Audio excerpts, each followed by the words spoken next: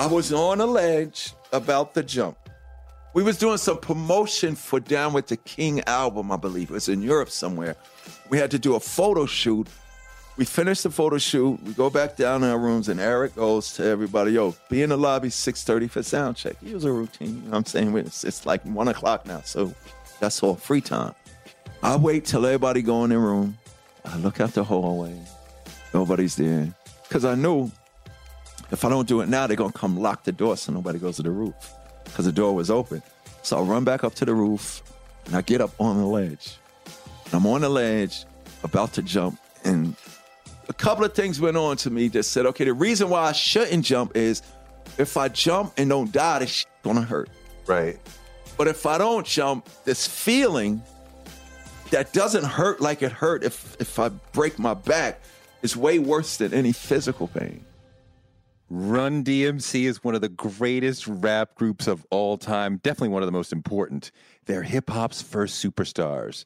But DMC, despite all the success and all the money, for many years, he was a mess. He was an alcoholic, he was depressed, and he was suicidal. Today, thanks to therapy and reflection, he's sober and happy to be alive. But we're going to dig into his difficult years in this episode and see how he dealt with hard times. It's DMC on Touré Show.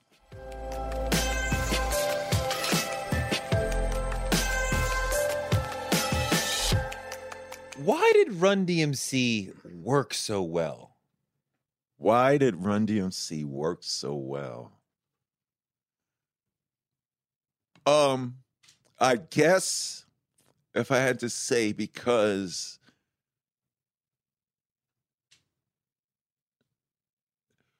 we did what was being done before hip hop became a recorded genre.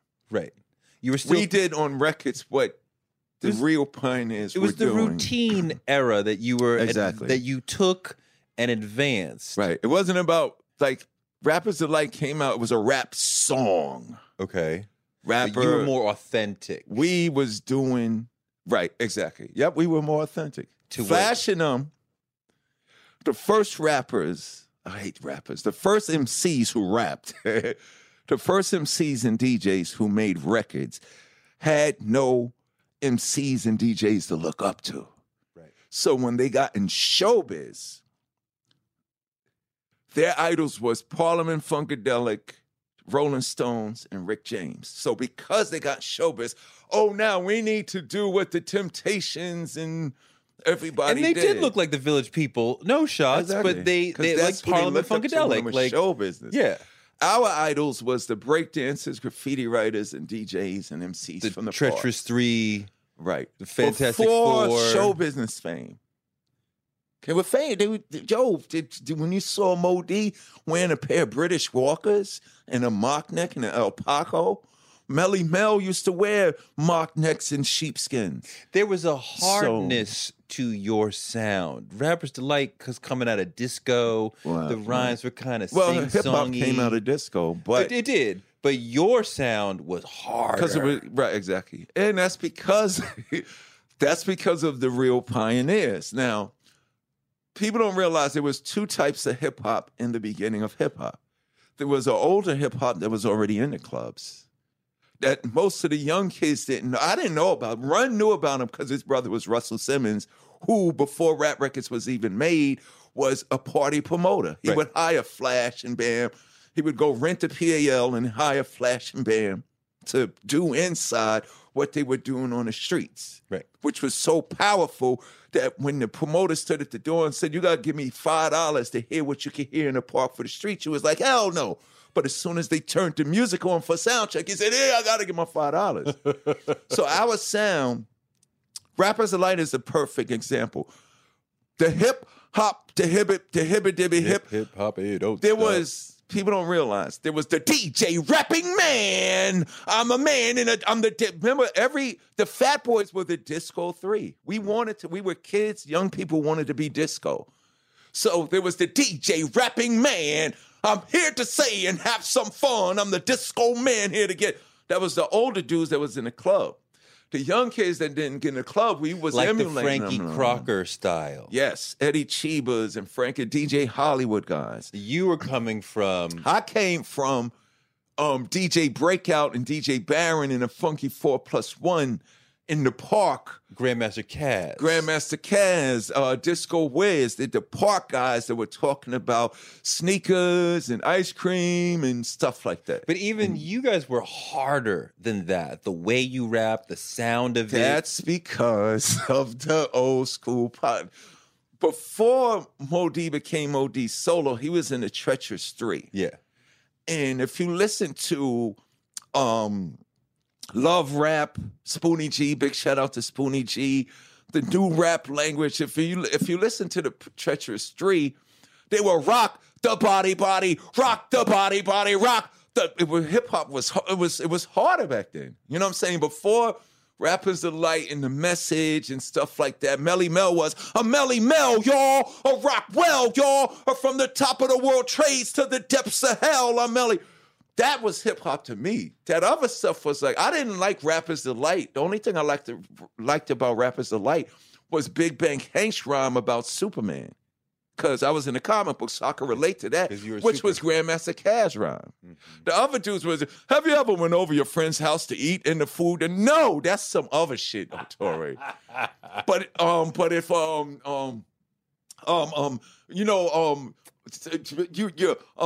flying through the air and throughout the night you got an S on your chest, that was hip hop. Because you took the superhero aesthetic into your MCing. Right, because Mo and them and Mel and the breakdancers spinning and it was like the comic books came to life. But you were pretending to be a superhero. Yeah, I was pretending to be the most powerful entity in the hip hop universe.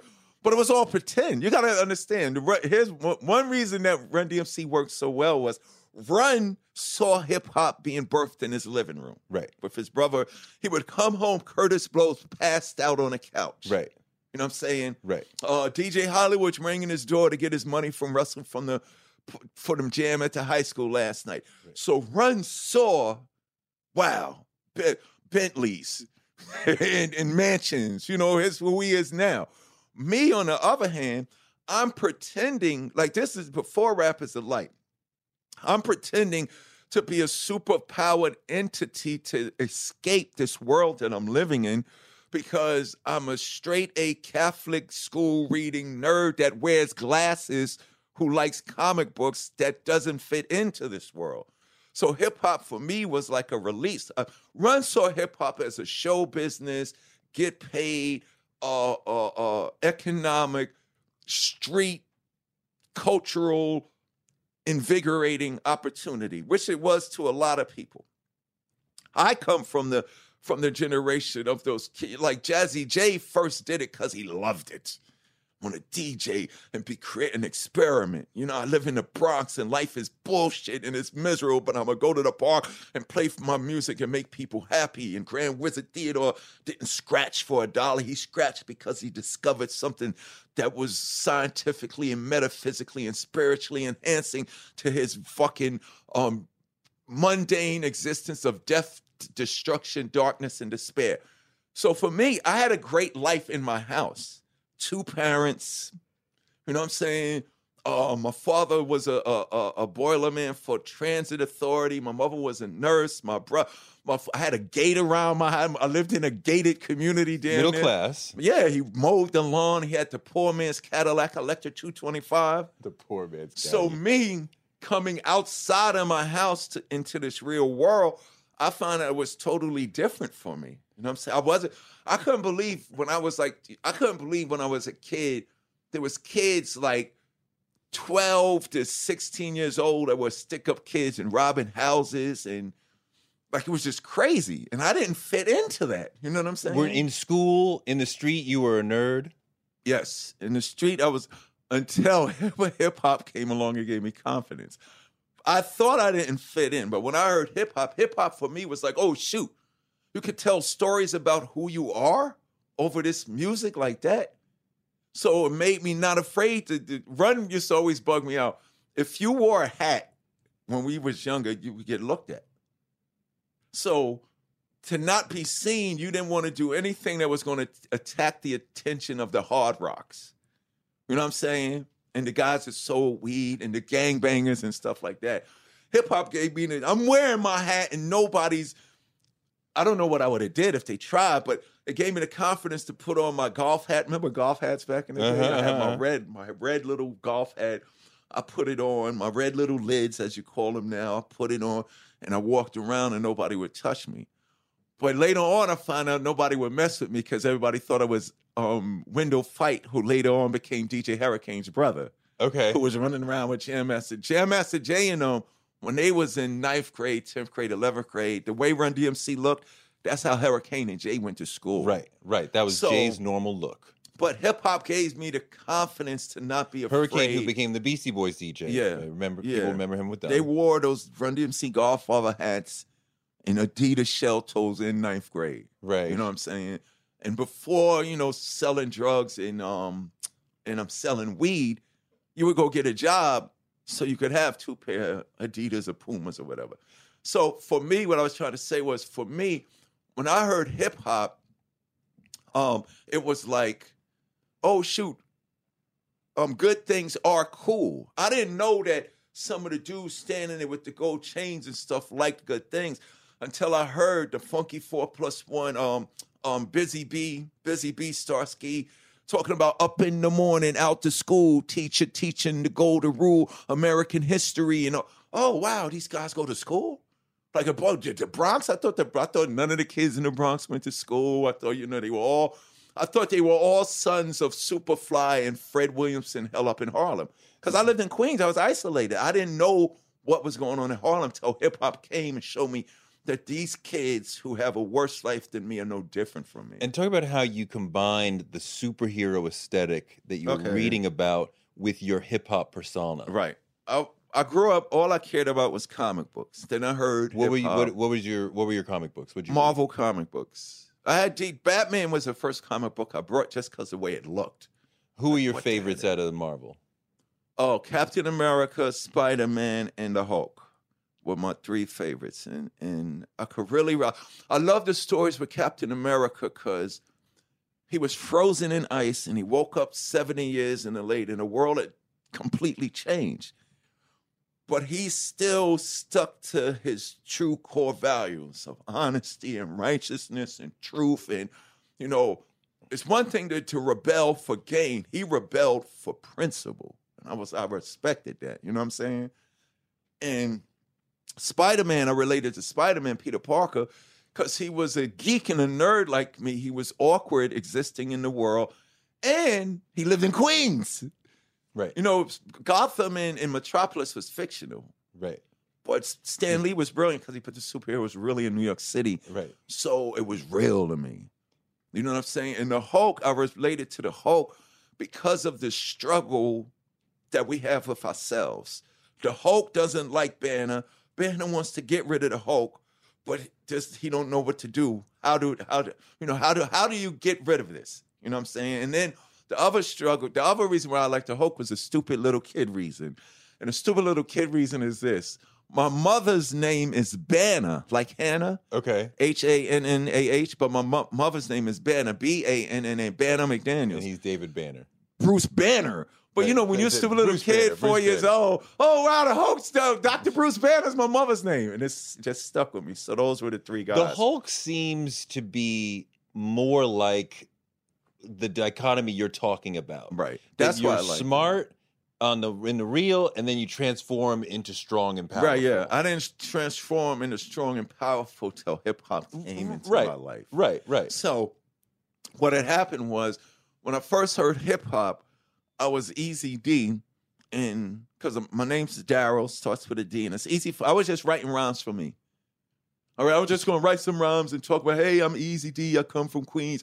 I like going out on sunny days. I go down to the Ave to check out Maze. Maze was a department store in New York City. Maze and Gertz and Times Squares and Corvettes. Way back in the day, Maze was one of the stores. So I would write rhymes because, Rappers Delight gave me the blueprint, telling stories and stuff like that.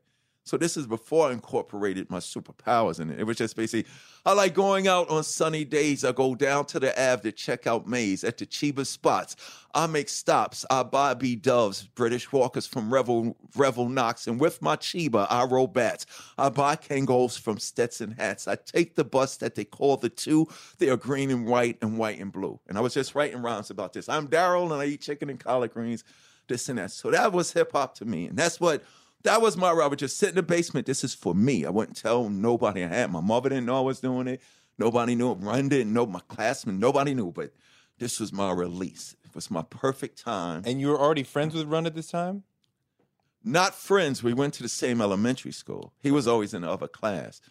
My best friend growing up was this fat black guy named Douglas Hayes, Butter Love from Hollis, who people used to come to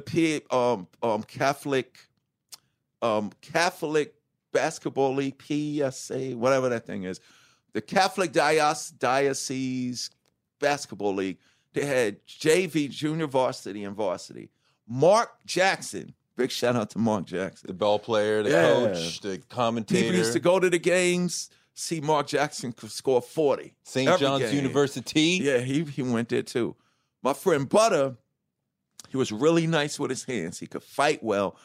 And he had the best jump shot in New York City. Okay. So people would say to see Mark Jackson, JV game first, score 40. You wouldn't leave because you're going to see Butter score 50. Okay. So he was like my best friend. And he looks exactly like Cedric the Entertainer. Okay. He was funny, boom, bang. So he kind of was my defense in the hood. Oh, no, don't mess with Daryl, that's Butter Man. So I was good then. You know what I'm saying? So I'm writing all of these rhymes for me. Run was in the other. I was always in the smart class. That's real funny. He was always in the other class or whatever. So we know each other. Hey, Daryl. Hey, Joe. But we wasn't hanging together. So I'm writing all these rhymes. And in 8th grade, what had happened was we went to St. Pascal Baylon Elementary School. Me and Butter was in the same class from kindergarten to 12th grade. So I was like, you couldn't see Butter without Daryl being there. You know what I'm saying? So in 8th grade, in our schoolyard, there was one basketball rim. And it was in that schoolyard when I first heard hip-hop, too. Billy Morris, I was in the 7th grade. Billy Morris was in the 8th grade. And me, David Sinclair, and somebody else was playing ball. And Billy, the 8th grader, calls us over. Yo, come in. So we kids, we act like we don't hear him. You know what I'm saying? Because he's in the elder guy. He knew all the kids in the public schools. Okay. So he was like, yo, come in. So we act like we don't hear him. And it was one of those things when you knew you was in trouble when the dude said, yo, I ain't going to say it again. So I go to my friends and say, yo, look, it's one of him is 3 of us. If he tries anything, we just going to jump his ass. I don't even know if we would have jumped his ass. I just said that. That gave us the confidence to walk over because we was like, what the fuck Billy want us for? He probably want us to smoke some reefer or something. Like, you know, we kids. We don't care about that. So we walk over and he had a little cassette tape, the flat cassettes. This is before boxes even exist. The flat cassettes that anybody who's older like me know in school, they used to give the learning center, put the little plastic headphones on. So he pushed play, and that shit said doom, gat doom, doom, gat doom, doom, gat doom, doom, gat doom, doom. And then a voice said, when you mess around in New York town, you go down with the disco Chiba clown. You go down, go down, go down. You just keep the pep in your step. You don't stop till you get on the mountaintop. And when you reach the top, you reach the peak. That's when you hear Eddie Chiba speak and it stopped. And it was staticky. We was like, yo, do that again. We stood there for 3 hours listening to it was like a minute and 30 seconds, whatever that was. That was when I first heard hip hop. But after that, I went back to my kid life. So now, it's 8th grade now. There was one basketball rim in the schoolyard. And in 8th grade, this guy named David McEachin, who was like tall like Jabbar, came and he dunked and he broke it. So now the Catholic school kids have nowhere to play basketball because you can't go to the neighborhood park because the public school's there. Right. You got your uniform, you got your bag that says St. Pascal Baylon. They're going to take your money. Even if you ain't got no money, they're going to make you take your shoes off and make you walk home barefoot, which is miserable. mess. I'm glad I got my revenge on all of them. So what happened was when it happened, hey, don't worry, Byford and Banner McDaniels are here to save the day. I had a basketball rim in my backyard. Okay. So now after school, we don't have to go to the park. We could still go to Daryl's house and play ball after school. So that's what the kids would do.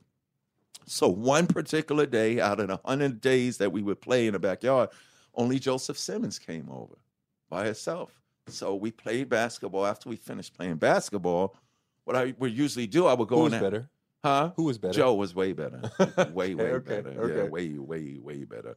I didn't even want a basketball rim in my backyard. Okay, I was going to make people come to my house. I wanted to stay in my house, read my comic books, and write my rhymes alone. Like it was my world. Okay. And my brother, let me forget, my brother Alfred, he was 3 years older than me. So they lived, you know what I'm saying? The older kids did everything.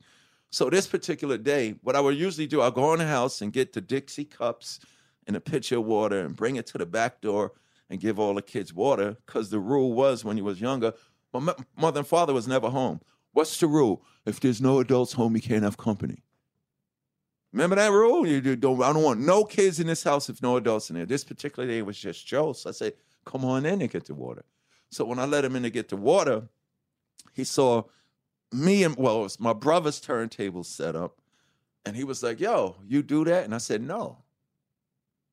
I said, my brother does that. And then he goes, yo, my brother's Russell Simmons. I was like, Russell Simmons?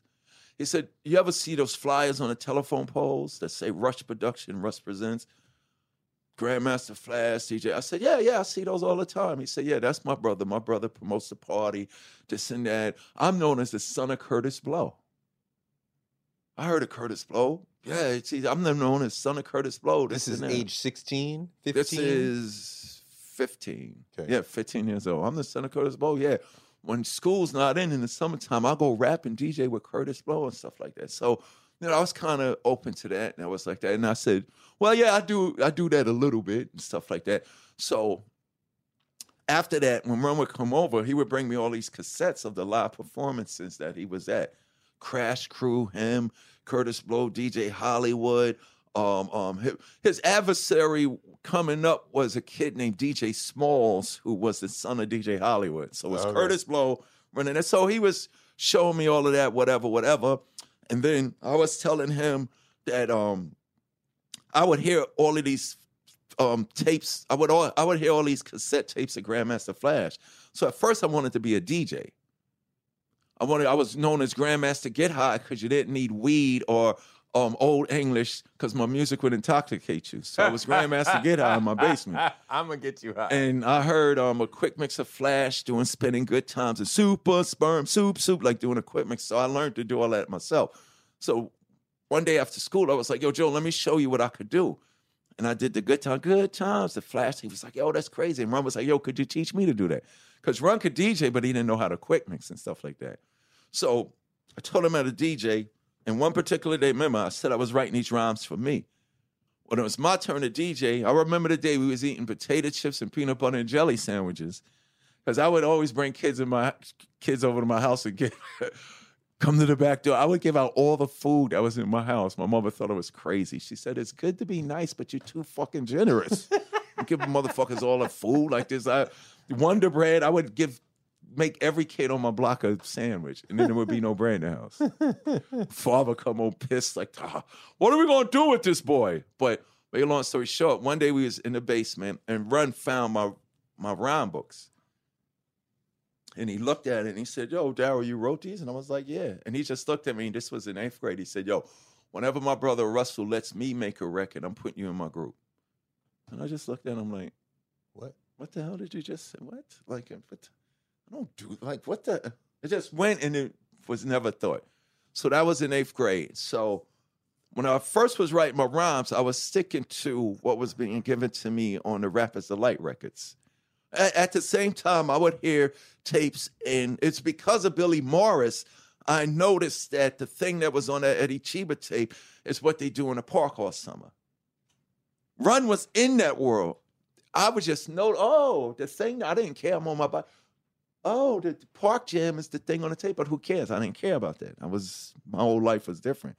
So when I went to Rice, this is the thing that changed me.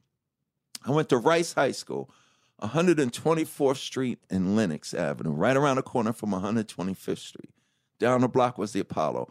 In ninth grade, all boys Catholic high school, congregation of Irish Christian brothers.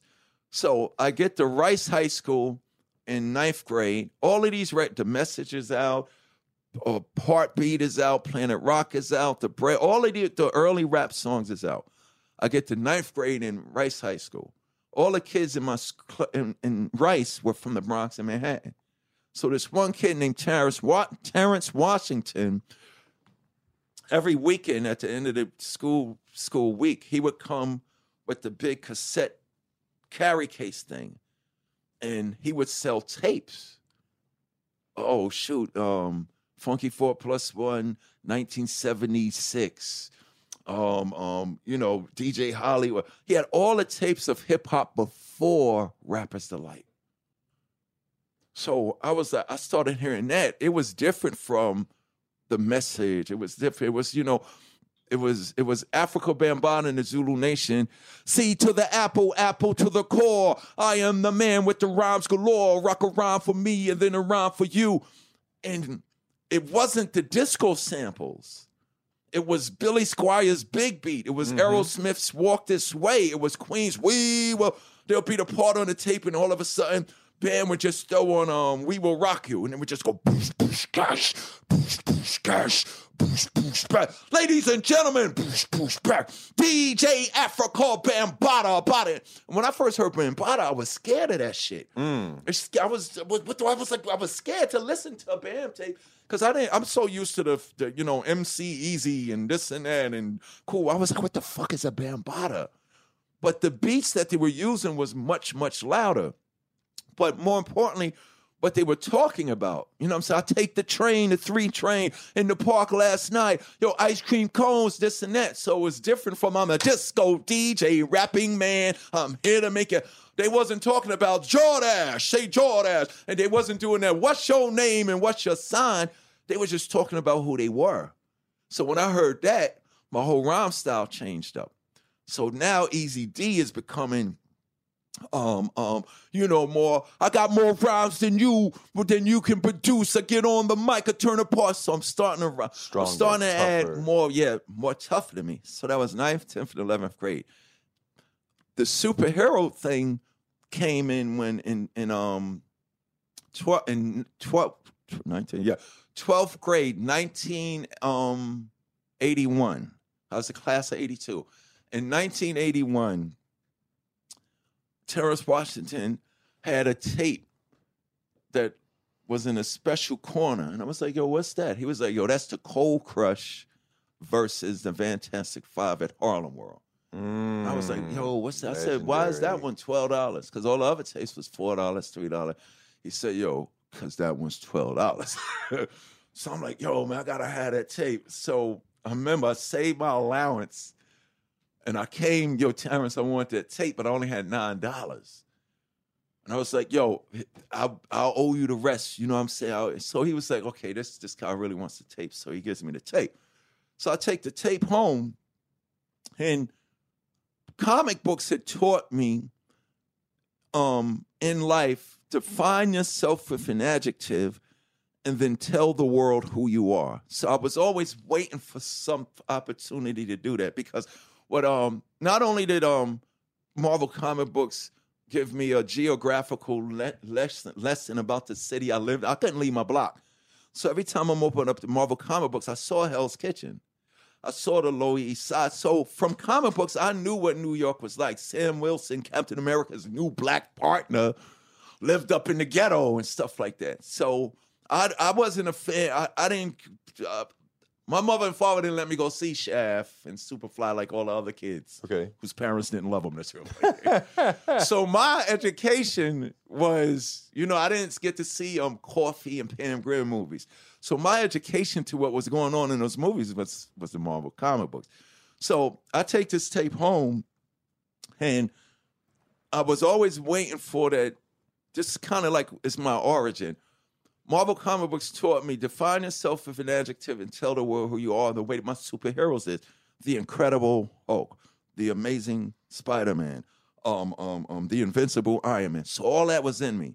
I take this tape home, and most of the other tapes was always like, it was a show. Ladies and gentlemen, introducing to you DJ Africa Bambada Bada DJ that, and they would go in, and this is from tapes. I didn't know what it looked like. You know what I'm saying? I couldn't even know what it felt like, but I was just getting an appetizer of what it was really like and what this hip hop really could do for you. But this particular tape home, I took it home, I put it in my brother's Sanyo box, and it came on. What's up, fly guys? What's up, fly guys? Hello, fly girls. It's the big throwdown at Harlem World. Cold Crush 4 versus Fantastic 5. They ain't no comp. We'll eat them alive, because we're the best when it comes to rapping. And like the flyer said, it was bound to happen. So the time is now. Let the battle begin and let the crowd be the judge of who win. And then this shit said, we don't need tuxedos, because all we want to do is draw Kevin Dot, Master Rob and Whip and Ruby D like we always do. Say what? We battle fantastic. And here's a little gift. Before they go, they all can know, and I never heard just who they're fucking with. It's Charlie, Chase, Tony, Tone, and the cold-crushing motherfucking tough-ass 4 MCs. It was like, I turned into the Hulk that day. I was like, what? I had never heard rap like this. You know what I'm saying? I had never heard a tape like this. And then they just went into some... Like, everybody always talked about how good they were. I'm Melly Mel, and I rock well. No, I don't, motherfucker. You saying you do, but I don't know it. These motherfuckers was doing it. And I couldn't see what was going on, but I felt it. Then they just started into, hey, y'all, yes, it's true. The Four's got a brand new song for you. We got routine rhymes and dances too. So what you want to do? We got Chase, Tone, and the Four. You never heard, like the words they would use, you never heard a crew like this before. And the way we rock the house is against the law. That shit was just, you know what I'm saying? It wasn't just, I'm good in the hood. No, they would say, the way we rock the house is against the law. We got much more. Grandmaster Cass, raising hell. And I'm the heartbreaker called JDL. I'm Easy A, don't forget the D. And I'm KG, the almighty. The way they presented it was like, you had to accept. You didn't wait to see. No doubt, we're the best. They said it. With the CC4, you do not mess. And if there's a battle, the 4 won't fest. So they did that. So then right after that routine, they went into this routine where they took Harry Chapin's Cats in the Cradle, which was one of my favorite records growing up. Just because child was born just the other day, came into the world in a usual way, but it was just that record, sad record about a father who didn't have time for the son. Crazy. I would always hear that record on 70s rock radio, New York 77 WABC or something like that. So they took that melody and then they started doing this thing with the initials of their name. That shit said, they said, not talking about your uncle, not talking about your mother, not talking about your father, not your mother, no other MCs can't deal with us because we are the 4 known as the Cold Crush, putting fellas on a jock, making fly girls rock. You know we got a funky song, so you can come and sing and dance along. We got the 2 DJs on the wheels of steel, Charlie Chase and Tony Tone, and it was just the way they was describing like this. I was like, flashing the motherfuckers don't do it like this. Like, it was just a whole nother level. But then they said, Charlie Chase and Tony Tone, so you come and sing a dance along. You come and sing a dance song. We are the 4 MCs with the most respect, and if you want to throw joints, you better come correct. We might have to take you out and put your crew in check because the CC4 is number 1. You got to walk before you run. Well, hell, then they went off. They broke off. The initials of my name are GMC, Grandmaster Cass. You can search all your life and you'll never see a higher powered body rocker in the galaxy. I'm the first and never last. What's your name? I'm the Grandmaster Cash. Well, hell, the initials of my name are JDL. I want to go to heaven before I go to hell, and I'll be pushing more power than a Duracell. better than the oldest and the newest. What's your name? My name is Jerry D. Lewis. What hell? The initials of my name are EAD. The baddest thing to hit New York since OE. That rhyme blew my mind. That's fly, right? Because OE, I was like, wow. Rock upon a mic and turn the galaxy. Supreme. Then he said, the initials of my name are AKG. And if you're smart, you won't try the best with me. So it was Grandmaster Caz, Easy AD, and the almighty KG. Right then and there that day, 12th grade, 1981, Daryl Matthews McDaniels, who was rapping as Easy D, said, no, the initials of my name, D from Daryl MC, from McDaniels. Easy D, Daryl McDaniels, transformed into DMC, the devastating mic controller. So then I just went home and started writing all these rhymes. Now I am the most powerful entity in this hip-hop world. Like, now it's all pretending. I'm pretending to be part of that, what the Cold Crush is doing. So now I'm writing all of these rhymes. I graduate 12th grade, class of 82 in June. August of 82, the phone ring. It's Joe. Yo, remember 4 years ago when I said whenever my brother lets me make a record? Yeah. Grab your rhyme books. We're going to the studio. We're going to make a record. So I guess what happened with me is I had to be prepared. Like, I had to go through this. I didn't know what the hell was about to happen. But when Joe said that, I didn't know that was going to come to fruition. But because my foray into it, Run was always asking Russell 12, 13, 14, 15, 16, Russell, let me make a record. No, Joey, no. Russell making a record. No. He got on Russell's nerves so much that Russell said, okay, Joey, here's the deal. You show me a diploma, I'll let you make a record. Because what if your record don't hit? You got to have something to fall back on. So I guess in those 4 years, while I was being primed and educated at Rice, because the universe had spoke through Joe, you have no idea, son. You're going to be doing something. I had to go take 3 trains and 2 buses to Rice to hear hip-hop before it got on records, so that when Run put me in the group, we could bring the thing that we brought. Because Run and Russell, Curtis Blow was making, these are the great records. The brakes on the bus, brakes on the car. That was rap. Curtis Blow, people don't know, had the original first Christmas song. Right. Christmas rapping. Right. So all of these things, when Joe put me in the group, I didn't come from that showbiz hip-hop that evolved out the park. I came with that. Right. So we put that with Joe. Here's the kid that this is pretend to him. Here's the kid where it's real. You put those 2 things together, you're going to manifest some. Here's the kid that, this shit is just a hobby. Here's the kid to him, it's a business. You put that together, it's going to be spectacular. Here's the kid that's going to do it. We need to make a record. That's why we made It's Like That. We had to make a commercial record. Originally, It's Like That went like this before I got there. It's Like That was over a disco R&B type song. Larry Smith, our first producer. Boom, back, boom, it's like that. It was one of those. Larry was going to have us rhyme unemployment at a record high. People coming, people going, people born to die. Don't ask me because I don't know why, but it's like that. And then I was supposed to go, people in the world trying to make ends meet. Try very hard. Travel by car, train, bus or feet. Trying to work hard if you want to compete. It's like that. When I went in Larry's attic, I was sitting there. Yo, this is bullshit, man. This is that disco old man stuff, man.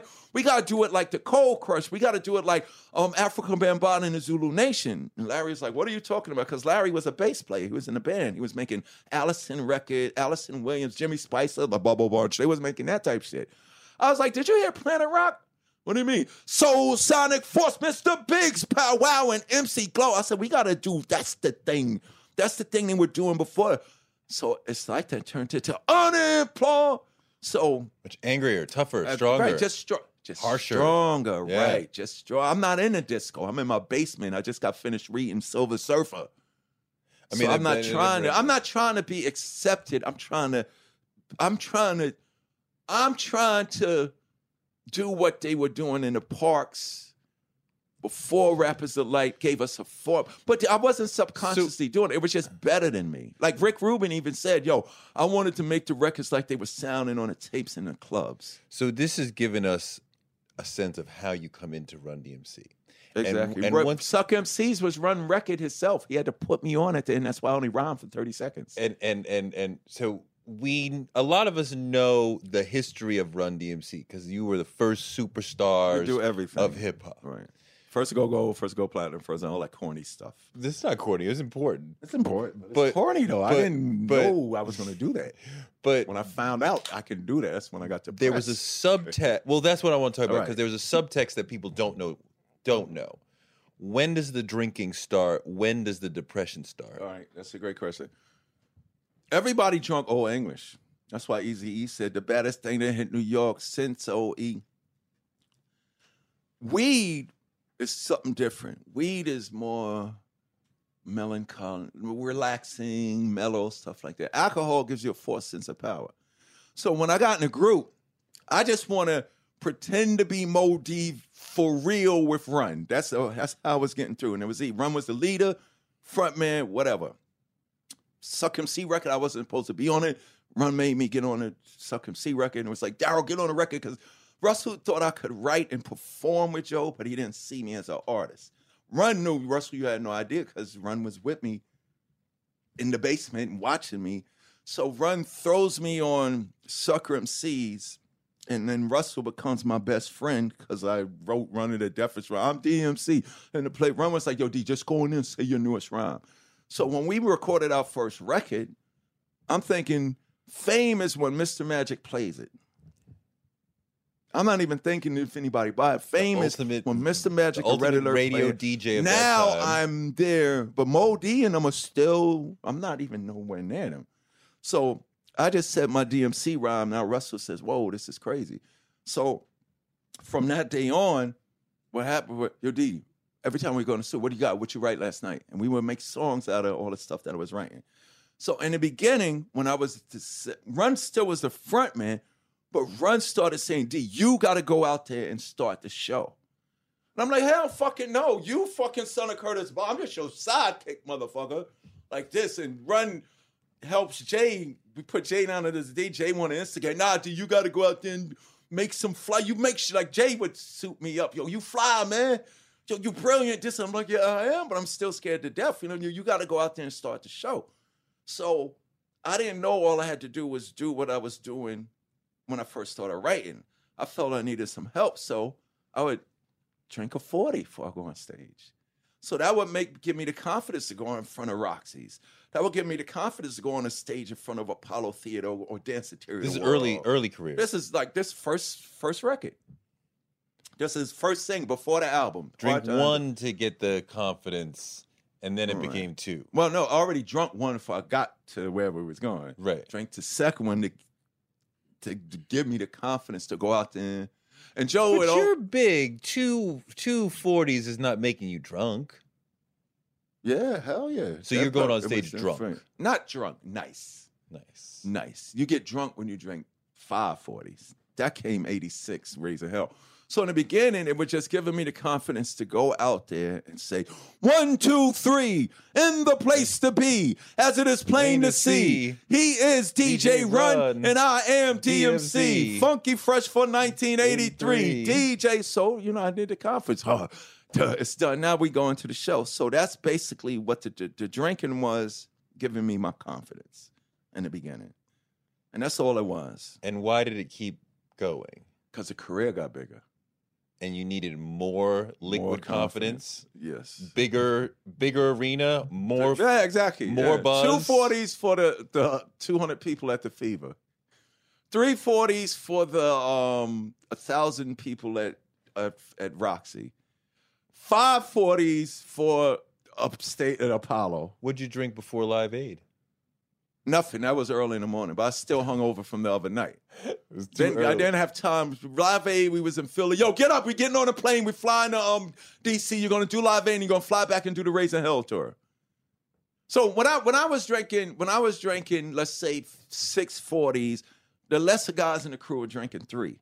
So it wasn't like it was a problem to me, if you understand what I'm saying. It became a problem later when I started needing to drink a case.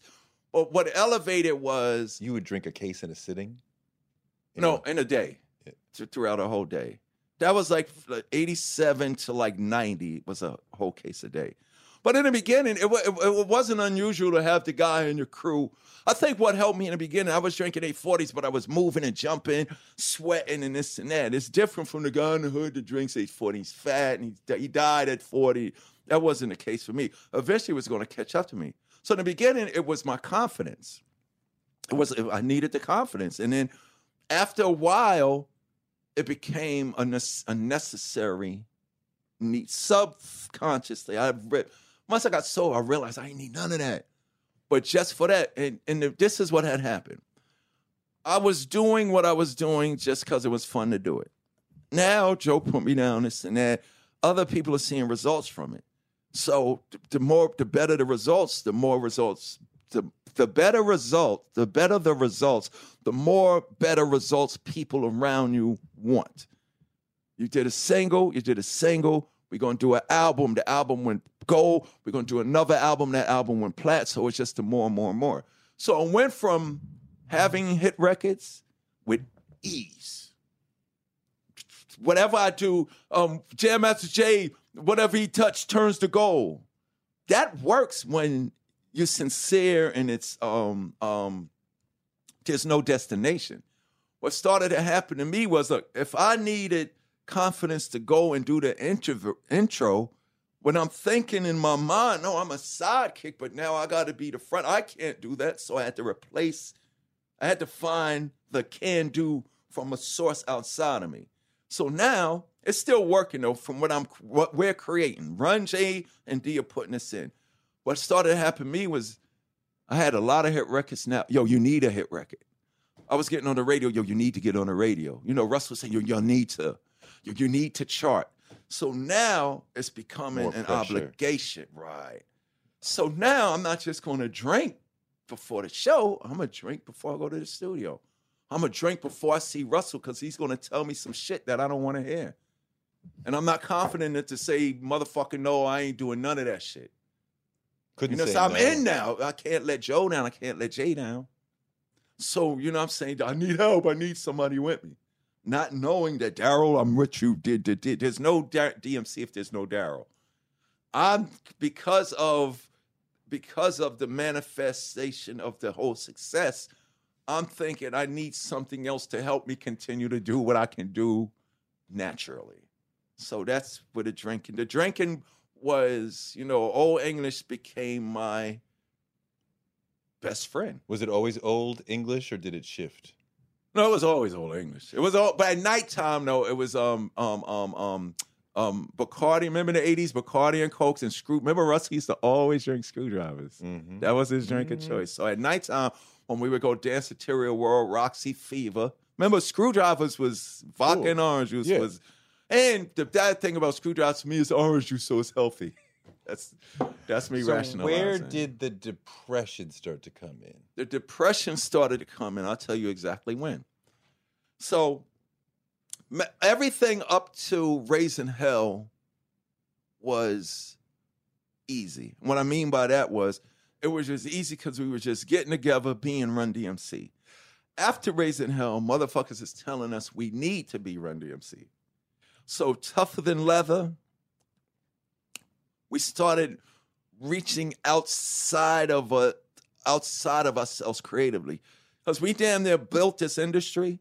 And now, after Raising Hell, by the time Tougher Than Leather dropped, Public Enemy, Tribe Called Quest, Coogee Rap, everybody who worshipped us was able to be inspired to do them. Everybody wanted to be Run DMC, but they realized they didn't need to wear glasses, Adidas, and make the song. They could just be them. So by them being sincere to themselves, they had phenomenal success. So in this world that we built by just being who we were, when we starting to try to be us, these people are just being themselves. Now we're looking at their success saying we need to do that. So now we're bringing in other producers. You know what I'm saying? We making records we need to make a radio record. I love Eric's brother, Treese, always said, what the fuck? Suck Up Seas was a motherfucking radio record. The shit was so dope, the radio had to play it. So I don't understand, you're sitting there with the A&R and the guy, you need to make me a record that could play on the radio. Look, I can make a record with a flute and a fucking toy fucking drum with some dope lyrics. They're going to play that shit, they will. Outside. So 80, it was Tougher Than Leather. It was like, creatively, I'm uncomfortable doing that because I don't like that. You know what I'm saying? I like Led Zeppelin. I liked us making Suck MCs. You know what I'm saying? I liked, well, why don't we make when Flash and them did that live thing with the beatbox, beatbox. Yeah, why didn't we just keep making those? Like what I like about the Beasties, even when they made in the 90s when they did Intergalactic, it was still the Beasties on the track. Sure. So what had happened was now we brought all this attention to our culture, and then the music, you know, all of the Dr. Dre, we looking at their success, thinking instead of competing with them and busting their ass, like the Cold Crush did on the battle tape with the Fantastic Five, we trying to assimilate and be them. So it's just little things where, since Jay was the guy in the streets, we started incorporating New Jack Swing in our records. We did Faces, we did Faces, we did Pause. Jason started hanging around Sam Sever. So now we bring in all of these different sounds. Everybody, and there's nothing wrong with that. But it's not what you really wanted to do. Right, because I know it wasn't going to work for us.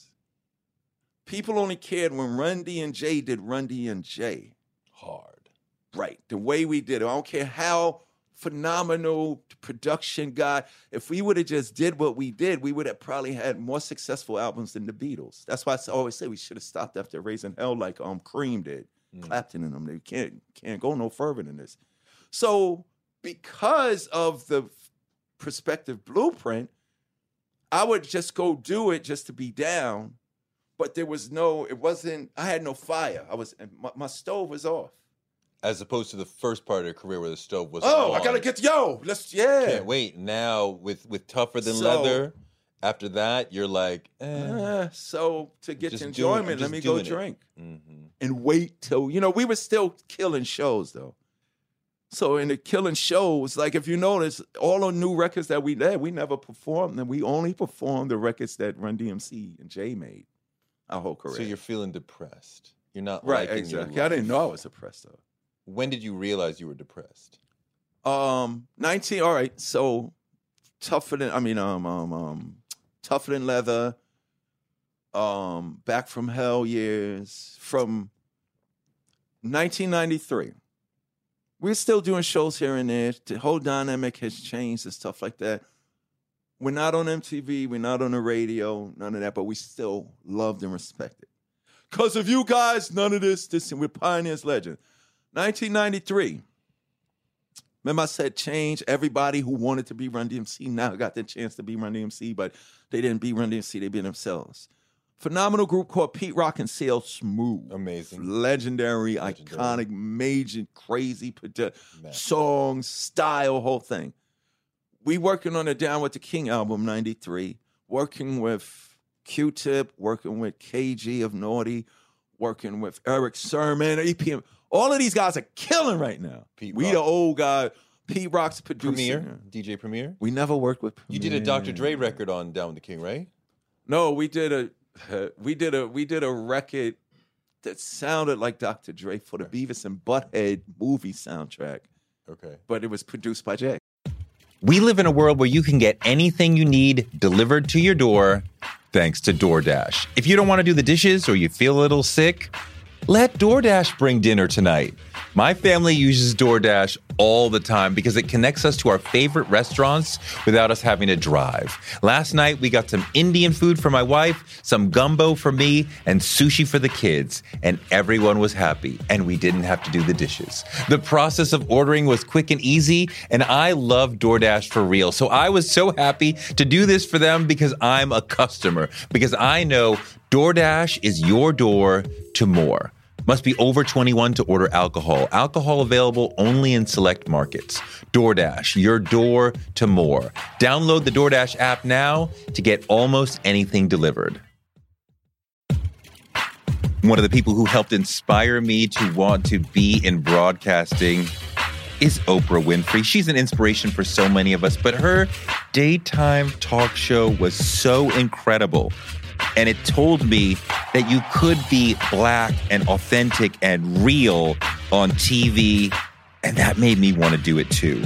Black Stories, Black Truths is NPR's new collection that's a celebration of blackness. Each of NPR's Black voices are as direct, varied, distinct, and nuanced as the Black experience itself. In the Black Stories, Black Truths collection, you'll hear stories of joy, resilience, empowerment, and how to create world-shifting things out of struggle. Every episode is a living account of what it means to be Black today, told from a unique Black perspective. Black perspectives that haven't always been centered in the telling of America's story, but now they are the story. On NPR's Black Stories, Black Truths, you'll find a collection of some of NPR's best podcast episodes celebrating the Black experience. Hear a feed of episodes from across NPR's podcasts that center Black voices. Turn on NPR today and hear a range of voices as varied, as nuanced, and as Black as we are. Stories should never be about us without us. Listen now to Black Stories, Black Truths from NPR, wherever you get your podcasts. Influencer. It's a word that gets tossed around a lot these days. There is a woman who went the distance, who broke ground as the first true influencer by living a remarkable life. Her name, Elizabeth Taylor. I'm Katy Perry. This is the story of the original influencer.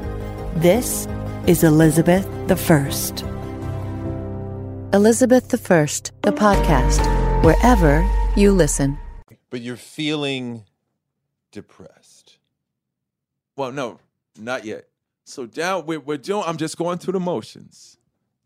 So Down with the King was the 8th or 9th record that we recorded. That record did for Run DMC what people say Walk This Way did for Aerosmith. It brought us back in the 90s. Right. So we did that record. We put it out. Now we're back on the road. 80s was a different payday. Now we're getting 90s payday because we got a hit record. We charted. We had the video. Eazy-E showed up. We back on MTV, back on the radio. We back on Hot Rotation with all the new rappers and stuff like that. Down with the King, killing. With Pete Rock and CL Smooth, people are loving. Soon as that record dropped, I woke up the next day and said, I don't want to live no more. And you might think I would be happy. Yo, in the 80s, we was getting 75 and 100 grand. Now in the 90s, we're getting 150 to 2. You know, we getting the fucking Limp Bizkit paydays. We getting paid like every naughty get, like, you know what I'm saying? And we opening for everybody and busting everybody out like it was crazy. Nobody wanted to go after us. Right when Down with the King revived my career, I woke up and I don't want to live no more. What the hell's going on? I didn't know why. So I just sat in there. We Marilyn Manson, ZZ Top, Naughty by Nature. Hey guys, y'all want to come to Moscow and play? Yeah, how much we getting? 200 grand. Crazy, like you would be happy, right? When I was, oh no, just this feeling came over me. And I remember first was in Japan. We went to Japan, played Osaka and Tokyo, and I was laying in my room and I was like, okay, what the hell's going on? I'm Daryl McDaniels from Hollis, Queens, New York. Byford's my father, Banner's my mother, Alfred's my brother, son of Byford, brother of Al. Banner's my mother, runs my pal. It's McDaniels, not McDonald's. These rhymes are Daryl's, those burgers are Ronald's. I ran down my family tree, my mother, my father, my brother, and me. Jason's my DJ. This and that. I just went through my whole life. Now we're back. Down with the King is killing. And I was happy with Down with the King. If you heard me on that record, if you listen from Tougher Than Leather to Back from Hell and all of that, I was just there. And even on Tougher Than Leather, we was fucking cursing. From Back from Hell, everybody said, well, I was Run DMC trying to be gangster rappers and all that. But on Down with the King, what was important about Down with the King, it was Pete Rock who looked at me and said, Daryl, you ain't got to be Rakim. You ain't got to be ZZ. You ain't got to be Coogee Rap. You ain't got to be Q-Tip. You ain't got to be Tress. I want that DMC shit. So when I went in the studio for Pete Rock, he didn't want me trying to out-rhyme Tretch. He didn't want me trying to fit in and be like Kane. He didn't want me to be like boot camp clip and, you know, all the little and all those age jokes. None of that shit. You ain't got to impress Fat Joe. He said, I want that DMC shit. And it was basically what I did with Down with the King was the same thing I did with Suck MCs. Where am I at in my life? Taking the tours. I'm wrecking the land. I keep it hardcore. Keep the real shit that y'all think it's old, but it's not old. It's new to you because you never heard it. Even if I made it in 65 and the world never heard it, when I do it in 2019, it's going to be like, there's some new shit. No, it's not. I'm taking the tours. I'm wrecking the land. I keep it hardcore because it's dope, man. These are the roughest, toughest words I ever wrote. And, excuse my language, it's not meant for a hoe like a slow jam. That was the only time I used the word hoe because, remember, at the time, hip-hop, Diddy had took hip-hop and made people sing over it, so they were stealing our beats. So that to me, from the old school take, man, Diddy's doing something that I'm mad at him for. Hip-hop, Keith Sweat and Levert, y'all sing over your produced music. Don't be stealing our beats to make your shit easy. So I took it personally. Keep it hardcore because it's dope, man. The roughest, toughest words I never wrote, and it's not meant for a whole like a slow jam. Check it. To all the MCs out there, sucker MCs could never swing with D because of all the things that I bring with me. Only G.O.D. could be a king to me, and if for G.O.D. being me, then a king, I'll be Pete Lawson. Oh, that's rhyme of the year, this and that. So that happened. So when I was laying there in my bed, I was like, what the fuck is going on? I didn't know what it was, and I'm happy. I got this feeling I'm happy. It was like in December. I remember we played Queens College. We played Queens College, and I remember we made it through the show, and every now and then Joe would lose his voice, I would lose my voice, but this night Joe was like, yo, D, your voice was cracking a lot tonight. And I thought it was yeah, you know what I'm saying? When that happens, when Joe's voice gives out, I help him, this and that. So it was Queens College, Down with the King out, voice started cracking. Next show started cracking. Next show started cracking. Next. Till it just went. Till it just went. It left. So now, I'm depressed because like, oh shit. I'm thinking if I can't rap no more, my fucking whole life is over. So now, I know something's going on because now I'm suicidal. Because now I can't rhyme no more. You know what I'm saying? I can't do like, it came to me, if I can't do the thing that I love, what's the sense of living? When you say I'm suicidal, are you specifically thinking about ways to do it? Yes. We go to fucking, we went back to Japan. I'm going to get rat poison. And it's funny. We was in Japan. I was going to drink the rat poison. We was in Austria. I was going to jump off the bridge. And in my whole mind, I'm thinking, I visioned it. You're going to wake up tomorrow morning in news, just like when I saw Pac die. When I saw Biggie die on CNN's going to say, breaking news, rapper Darryl McDaniels kills itself. And you thought I was there. That would be a good thing or a bad thing that you would be all over the news? The worst thing. I thought it was a bad thing. But I was thinking I'm going to do it. I was just laying out what was going to happen. Despite I'll be all over the news. Despite that. Yeah. No, I knew when I kill myself, this is what's going to happen. But not saying when I kill myself, my wife's not going to have a husband, my son's not going to have none of the good stuff of not to do it. I'm thinking, because I'm already there. I'm knowing I'm going to jump, die, and I'll be all over the last thing as killing myself. So I was living with that, and then the other pressure was, which made it worse. Now, you got to understand, I had this void thing in me because I didn't deal with it. It's taking my voice. But I thought my voice was just going because I can't rhyme no more. I thought it was physical. So now the pressure is, we getting all these show dates. I still got to get up on stage with no voice in front of millions of people so that me, Running Jay, could still get this check. Don't worry, D, we'll cover you. So if you look at the period, the first year Down with the King, if you look at all of our shows from like 94 to 99, Jay would help me the whole show. If you go back, if you go look at, here's some homework for you. Go look at Run DMC live in Switzerland at Montreux. 2000, I think it was 2001. I don't have no voice in there. They had to superimpose our vocals over it to get so that we could sell the CD, sell the DVD of it. So what's happening is this. I got this feeling in me.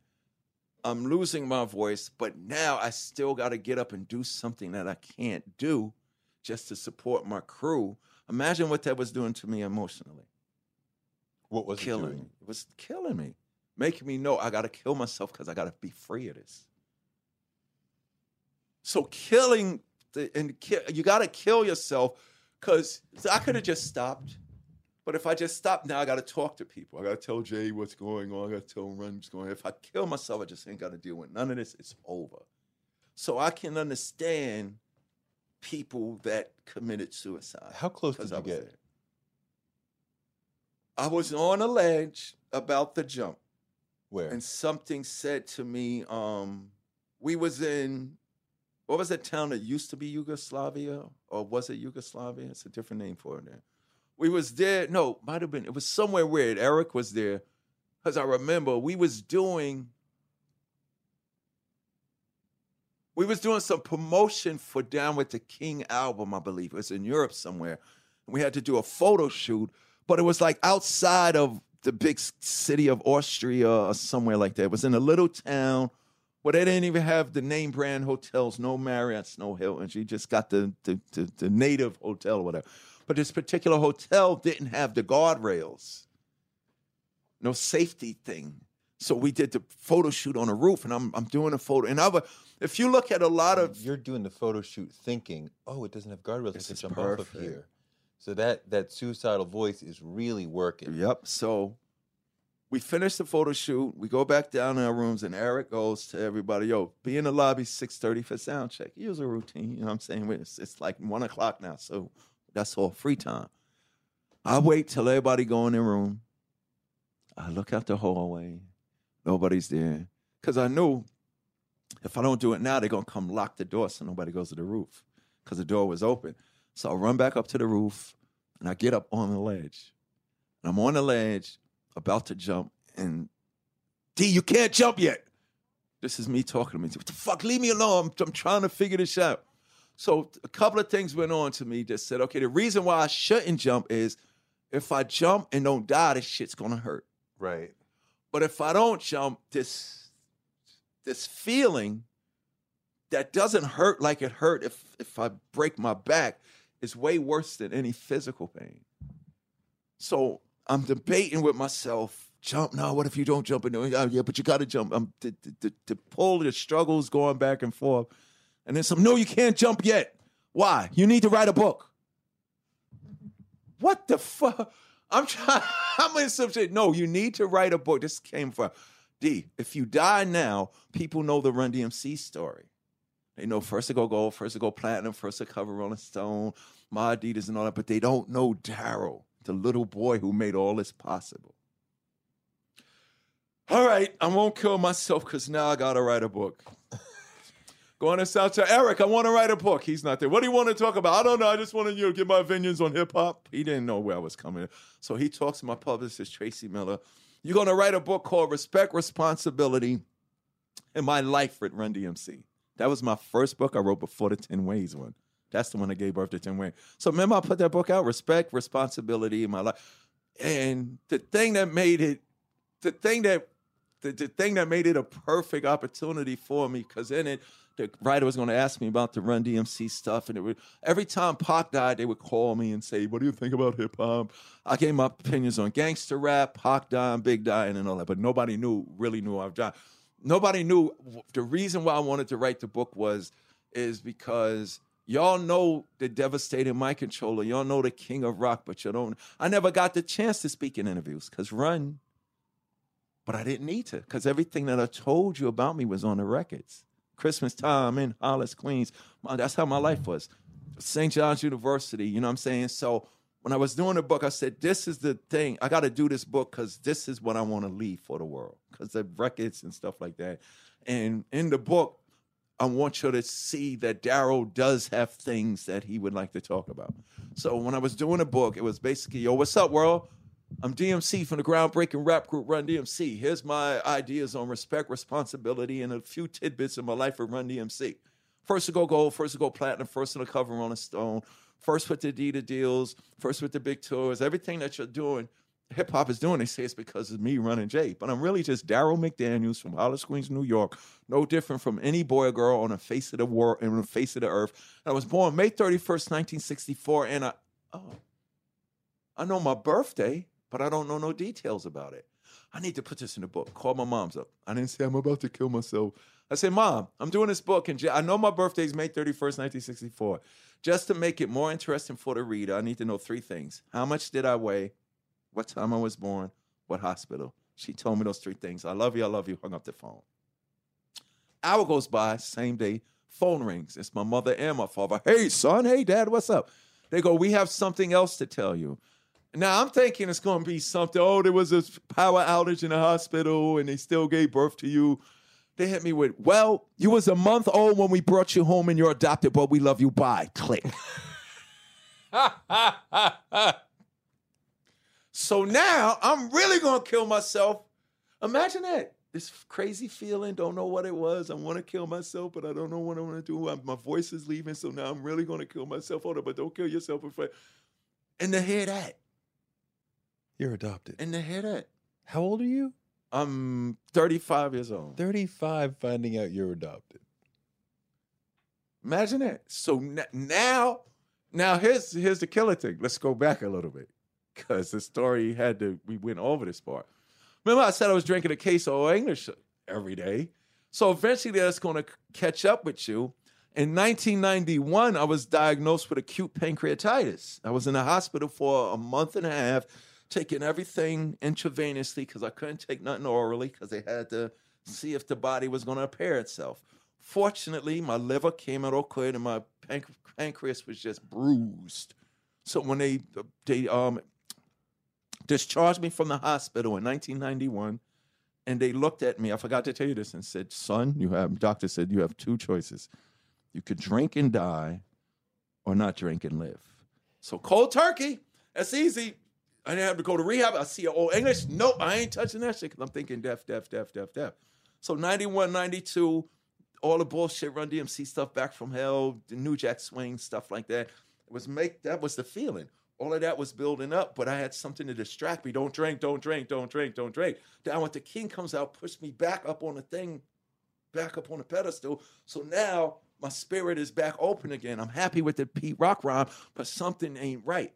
So cold turkey, I wasn't drinking. Now that I found out that I'm adopted, when I stopped drinking, Torre, it was case of Old English. When I stopped drinking, it was a case of English. When I found out I was adopted, my best friend became Jack Daniels and Jim Beam. I went back. Because, look, I just got told I was adopted. I don't know where to get help from. You know, I'm the mighty DMC. I didn't know therapy, that's phone. I didn't know about nothing. So the only thing that I knew from experience was alcohol. So now I'm drinking Jack Daniels, Jim Beam, Remy Martin, and Hennessy. When I stopped drinking 91, 92, 93, 94, 95, 96, when I stopped drinking 7 years ago, it was rum and Coke. It was rum and Coke and screwdrivers. Now the new liquor out is Hennessy, Remy Martin, Jack Daniels, Jim Beam. I didn't know where to turn, so I turned it at and I started drinking that again. And that was 24 hours a day. When I was drinking a case of I just drink all day. I go to sleep like 1 a.m, wake up at 11, start again. Now, because of this emotional revelation, Old English, I'm funny. You can't, Old English is played now. You're like, in the hood, it ain't cool to drink Old English. No, that's what drunks do. So now I can't drink the Old English, my favorite shit. But now I'm just drink I'm gonna drink the higher the higher whiskey. The exclusive whiskey. So Torre, I found out I was adopted. Now I'm drinking Jack Daniels and Jim Beam's my best friend. I tell my wife, I'm drinking because I'm celebrating my newfound identity that filled that void that was making me so comfortable. I love women because you'll tell us the truth every time. She looked at me. She said, motherfucker, you drink it because you can't emotionally handle the fact that you just found out that you was adopted. Ooh. She's right. Your wife dropped a truth bomb on your head. I'm drinking thinking I'm saying. And then she hit me with this. She said, it's not like you can drink and we're telling you not. She said, you can't drink because you have pancreatitis. She said, you have found your way to kill yourself. Subconsciously, Whoa. I'm going to keep drinking, and then one day I'm going to just die. Now I ain't got to jump. Now I don't got to shoot myself. Now I ain't got to drink the poison. Whoa. Dude, it's crazy. So that was my life from 97 to 2004. What does eating healthy mean to you? Whatever your eating goals, Thrive Market is the best place to get all your groceries and household essentials. And getting Thrive shipped to your door is like having a great supermarket right outside your house. I love that Thrive Market carries brands with the highest quality ingredients and ethical sourcing methods. Whether you're looking for organic kid snacks or low sugar alternatives or gluten-free essentials, Thrive Market's got it, and their site lets you curate your shopping experience quickly. And as a Thrive member, I save on every order, usually about 30%, which of course I love. And when you join, you help a family in need with the membership matching program. Join in on the savings with Thrive Market today and get 30% off your first order plus a $60 gift for free. Go to thrivemarket.com/Toure for 30% off your first order plus that free $60 gift. That's Thrive, THRIVE market.com/Toure. thrivemarket.com/Toure. On March 16, 2000, 2 sheriff's deputies were shot in Atlanta. Jamil Al-Amin, a Muslim leader and former Black Power activist, was convicted. But the evidence was shaky, and the whole truth didn't come out during the trial. My name is Mosi Secret, and when I started investigating this case in my hometown, I uncovered a dark truth about America. From Tenderfoot TV, Campside Media, and iHeart Podcasts, Radical is available now. Listen to the new podcast, Radical, for free on the iHeartRadio app or wherever you get your podcasts. Voice was gone. Oh, and then right after that, hold up. After I found out that I was adopted, what happened? Jam Master Jay gets shot and killed. Where were you when you found out Jay got killed? I was home waiting to go to play a show in D.C. for the Washington Wizards. Who called you? Who called? Eric's daughter called me and said Jay got shot. And it's funny because I was packing. Run DMC was going to go play halftime at the Washington Wizards game in D.C. the very next day. And I was packing to go away, and 10 o'clock news, 5, 11, and 9. So I turned it on, and I saw it. Jam Master Jay shot and killed in a studio in Queens. So I thought back to 86. Remember 1986, there was a rumor Jay got shot on the road. It was a big rumor from 86 to 88 that Jay got shot on the road. Didn't believe it. So, this is like 86. Channel 5. Turn to Channel 11. Jam Master Jay shot and killed. Yeah, whatever. Turn to Channel 9. Jam Master Jay shot and killed. Yeah, whatever. Took me an hour to pack. 11 o'clock news. 2, 4, and 7. The real news, that's everybody. So, same thing. Channel 2. Channel 7. Turn it to Channel 4. They show Jam Master Jay shot. They show a body bag being carried down the stairs. And right at Jay Studio, Jamaica Avenue, the bus terminal. Okay, here's what's happening.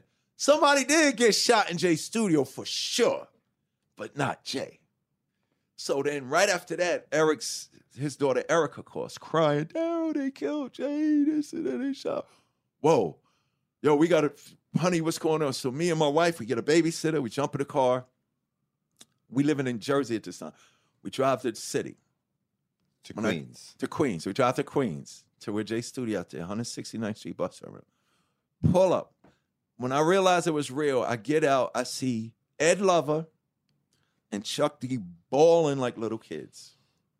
That's when I knew it was real. I see a crowd of people, but when I get out, I'm sad. I thought it was going to be one of my boys growing up. Yeah, somebody did get shot. Soon as I get out, the first thing I saw was Chuck D, a Public Enemy, and Ed Lover bawling like little kids. Couldn't even speak to me. That's when I knew it was real. And what'd you do? Oh, I remember I walked. Well, they didn't let me in the studio. I walked to where I saw the thing in the news. It was quick. I walked to the staircase where they brought Jay's body down at. Cops get back this way. Right? And then some detectives just came and got me and took me, because the precinct's right across the street on the corner. Took me to the precinct. It was crazy. Next thing I know, I'm in the front of a big light getting interrogated. Asking me about this and that. Where was you? Who did Jay hang with? This and that. And they'd be like, and it was crazy. They looking at me like I'm lying because I'm DMC or Run DMC. It was like, but I didn't hang with Jay when we was off the road. Jay went back to Hollis. He was with his crew, Randy and Kane, and I didn't hang with Jay. I only hung with Jay when we toured and did studio and interviews. Do you know who did it? Nope, we don't. Nobody knows. To this day, you still don't know? Nope, to this day, nobody knows. Streets, nobody knows. The streets the 7 didn't tell people in you? the studio know. The streets didn't tell you? Not yet. And it's funny, even in Hollis, the OGs is saying, yo, eventually it's going to come out. The 7 people in the studio know who did it. You didn't talk to them? Huh? You ain't holler at them like, yo, No, I'm DMC, tell me what's up. No, because there's a closer, for me to run, if I start getting vocal about it, it's going to push things further. If I let the streets and that audience do what the OG say, yo, when we here, we telling. Like, you can shoot motherfuckers, they funny. You can shoot, but you don't shoot Jay. Killing Jay was a message. If we could kill Jay, we could kill your ass. To whoever that's what's down with Jay, whatever that situation was.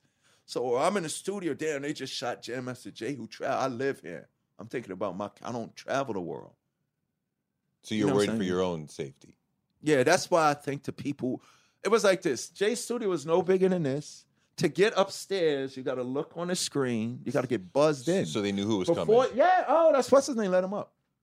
They If knew. it's unknown, who the fuck is that? Yo, don't let the motherfuckers in there. Get the straps. Oh, come on up. So that person comes in the studio, busts a shot, shoots Jay's boy in the leg. Jay's sitting there playing games on the couch. A studio just like this. The mic in the studio room is in. This area is the sitting area. Lydia, his assistant's at the door. You gotta come in. Hey, Lydia, how you doing? Where Jay at? You know the desk. You know have the person sitting. Lydia, whoever knew. Yeah, whoever 7 it was. people in there. Hell yeah. Wow. And the thing is this is why I know you got to get buzzed up. It wasn't like the person broke in and was hiding in the studio. You got to, oh shit, come on up. I was at the funeral. You were not crying. You were numb. Yeah, because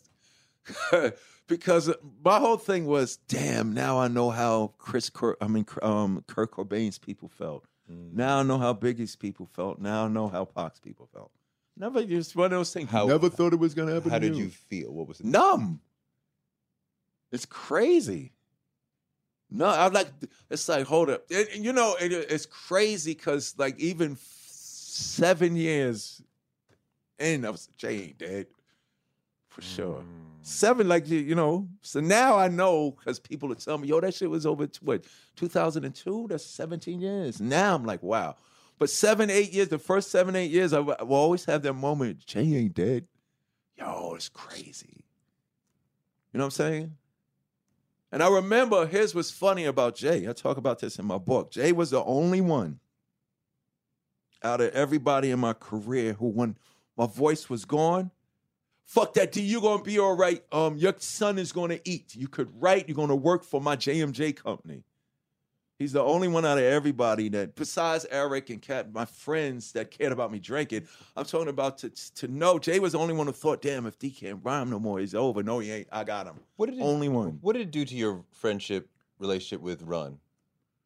Well, people think that there's not, we didn't have a big there's not like, even they want to do this Run DMC movie, they're looking for some dynamic, but there's no dynamic. We never argue. We never fought. There's no animosity. What happened was, when my voice was going, Run, and I talk about this in my book and shit. He had to do what he had to do. So he's thinking, my voice is going, he's thinking about the very next day what I'm going to do. So I'm going to do this Rev Run shit, which is okay. You know what I'm saying? So what happened was, I lost my voice. We were still trying to make it. When Run realizing, yo, we going to get through this year, but I got to figure my life out. Then Jay gets shot. So the reason why Run and D don't associate no more is because the band fucking broke up. You know what I'm saying? And what it did to the relationship was we ain't got no reason to be around each other no more. So you don't see him anymore? At all. It's just nothing to talk. Well, and it's just bugged. Like I said, Jay was the only one that offered some assistance out of all these rich money. And it's not about money. I talk about this in my book. What I was looking for was, yo, D, you all right? That would have been from everybody who ever walked in. Eric was doing it because he with me regardless of this rap shit. Kept certain people, my publicist, she with me even if she ain't got to represent me. Daryl, are you okay?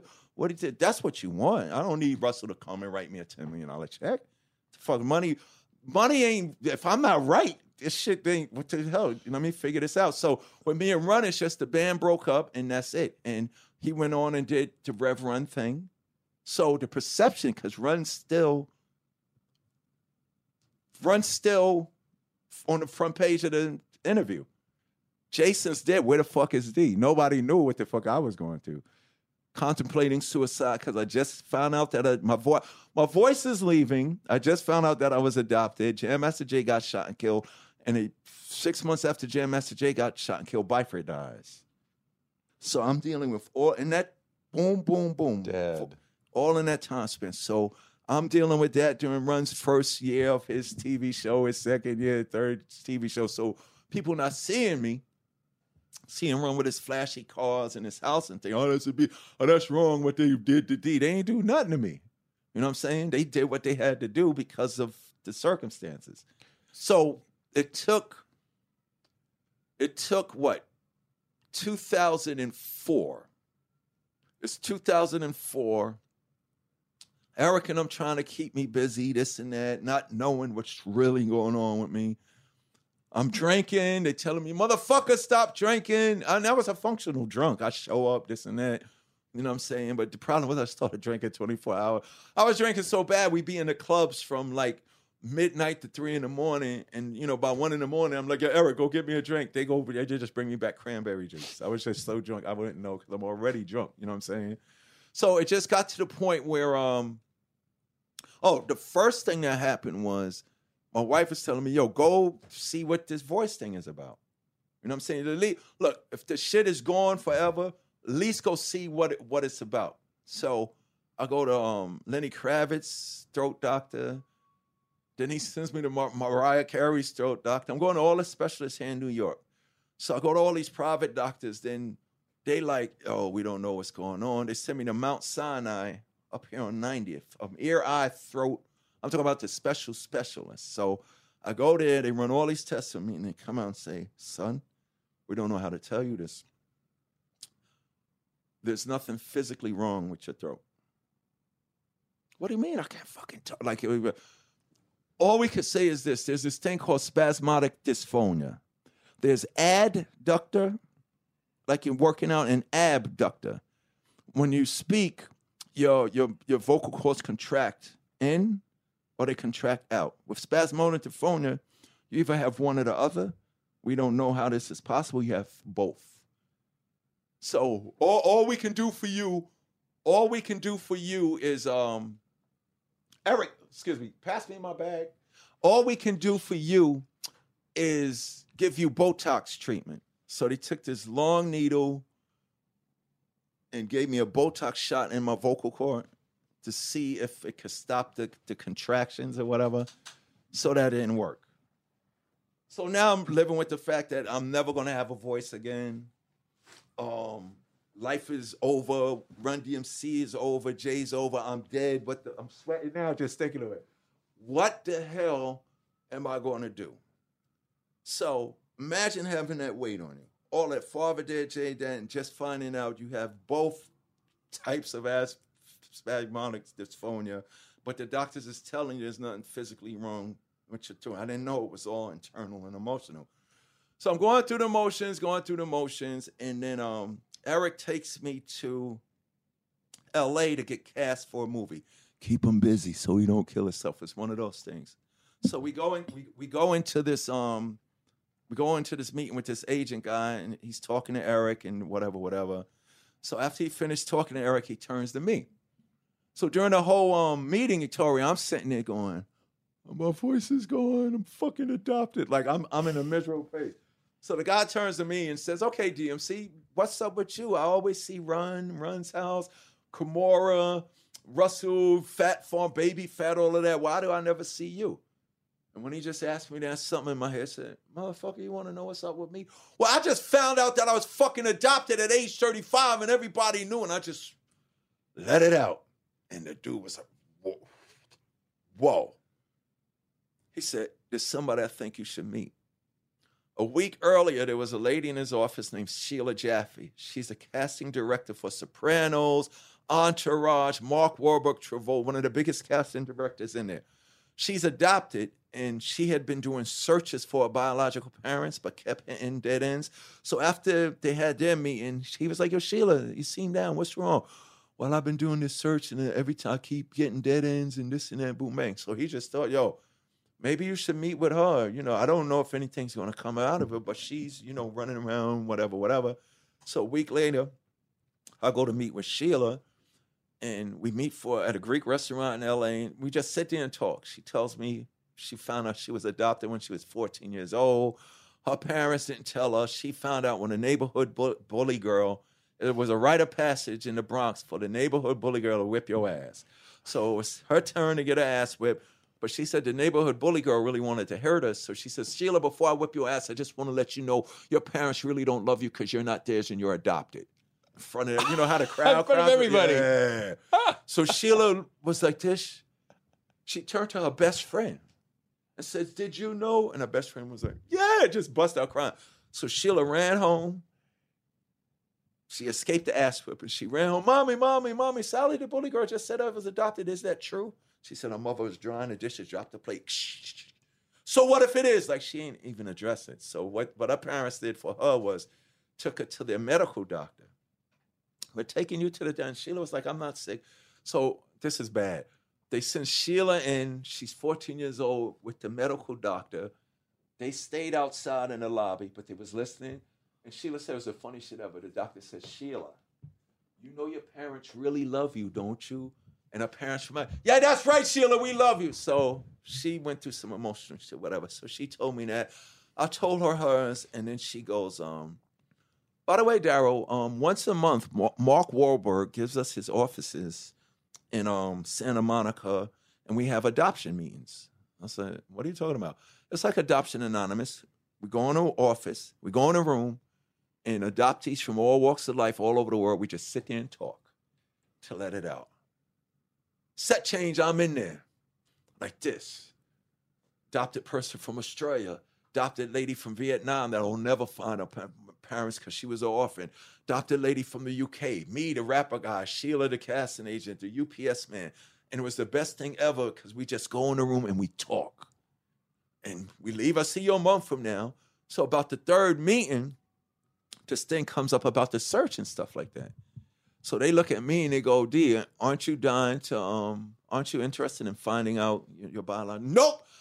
Y'all know the record. Son of Byford, brother of Al, Banner, and Byford's my parents. This and that. I'm stopping right there. And then, yeah, that's okay. That's cool. You don't have to be curious. So now every meeting they instigating. They ask me that question every meeting. So in the 11th meeting, it was like, D, are you sure deep down inside you really know you want to know? Yes, I want to know. It's been a mystery, this and that. So they convinced me to do the search for my biological parents. But the first thing that I had to do was get sober. So now, outside of all the trauma that just happened for me, I got something I could wake up and look forward to. You know what I'm saying? And I think that's what our life is. It wasn't about a check. It wasn't about any status. It had something the art of discovery. You know what I'm saying? Hearing that, writing my new rap song, or coming home from kindergarten with the finger painting, and my mother prominently displays it on the refrigerator for everybody who walks in the kitchen to see. That's what we want. You know what I'm saying? We just want some acknowledgement and understanding, or some release. So now I got something to live for. So I said, okay, Eric, everybody's telling me to go get sober. I'm ready to go get sober. So Eric's happy. Leo Cohen's assistant, Kathy Simeonidis, she's really happy because she would cry, well, D, you're going to kill yourself. I love Kathy to death. So Kathy goes to Leo Cohen and says, Leo, D wants to go into rehab. You have to pay for it. So Leo, who is big executive now, who he must have felt for me. When I started in the business, I was a roadman. We shared rooms. I'll do anything for Daryl. So Leo says, okay, I'll pay for his rehab. So it was in March when I decided to go into rehab. And this is when I really started to know that I had power. Because when I said I'm going to go into rehab, it was March. I was supposed to go in rehab April 1st, 30 days, April 1st to April 30th in Sierra Tucson in Arizona. So in March, when I said I'm going to go into rehab, I said to myself, yo, D, don't wait until March 31st to stop drinking. You know you're going to go to rehab. That means that so you need to stop drinking now. So March 1st, without any rehab discussion, pills, assistant, I just stopped drinking. Cold turkey. Cold turkey, just because I knew I was going. But because that was the thing. You're going to rehab, so you don't need to drink. And it was that easy. It wasn't until I realized the power to have when I got to rehab, April 1st, you go into the intake room. I'm in the intake room. There was a guy passed out on the left side. There was a guy in a straitjacket passed out on my right side. So the doctor was like, I guess I got to start with you. When was your last drink? And I was like, a month ago.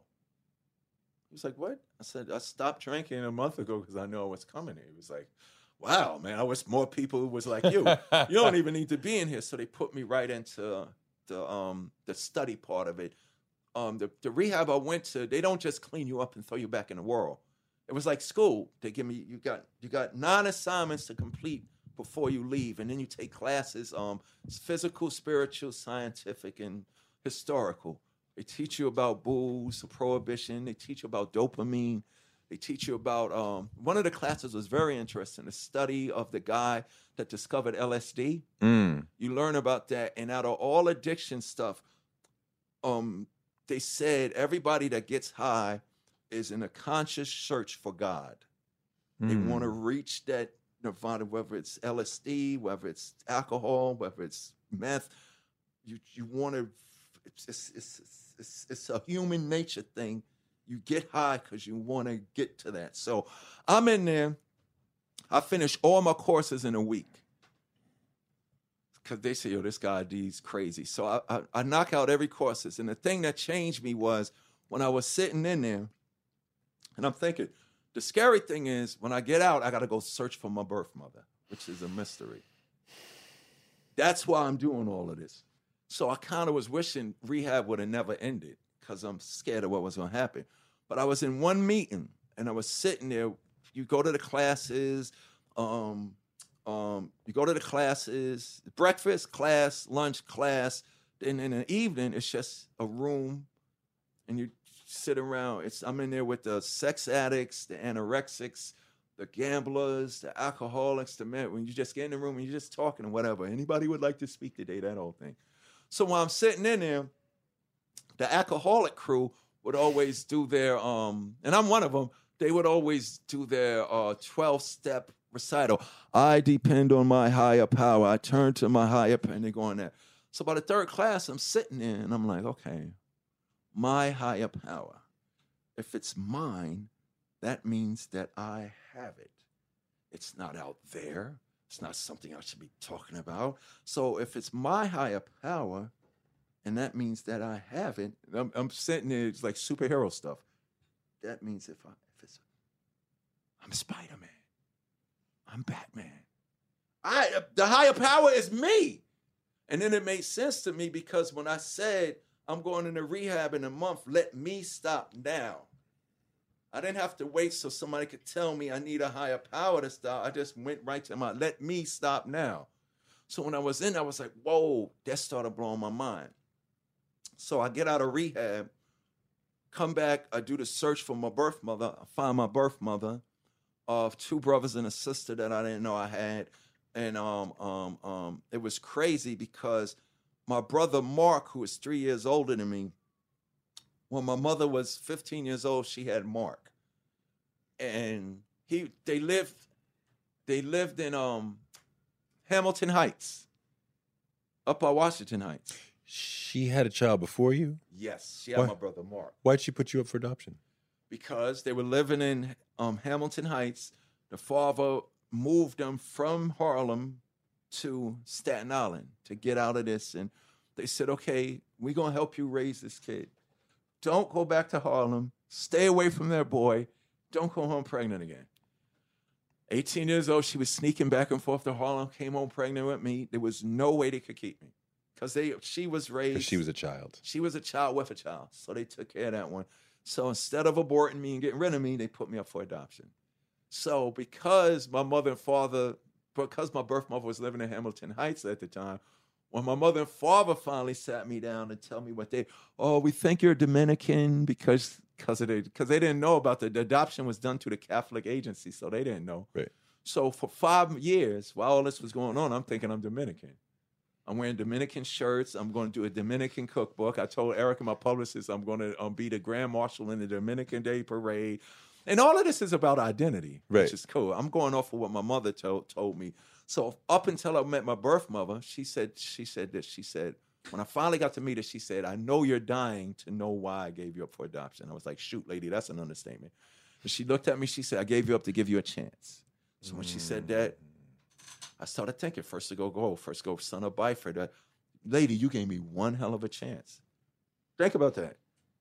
Busta and Eminem said, D, don't you know if what happened to you didn't happen, hip-hop wouldn't have happened the way that it happened? It would have happened, but it was my purpose and destiny to be the third member of that group, show that thing, and like that blows my mind. I was like, wow, see, you gave me one hell of a chance.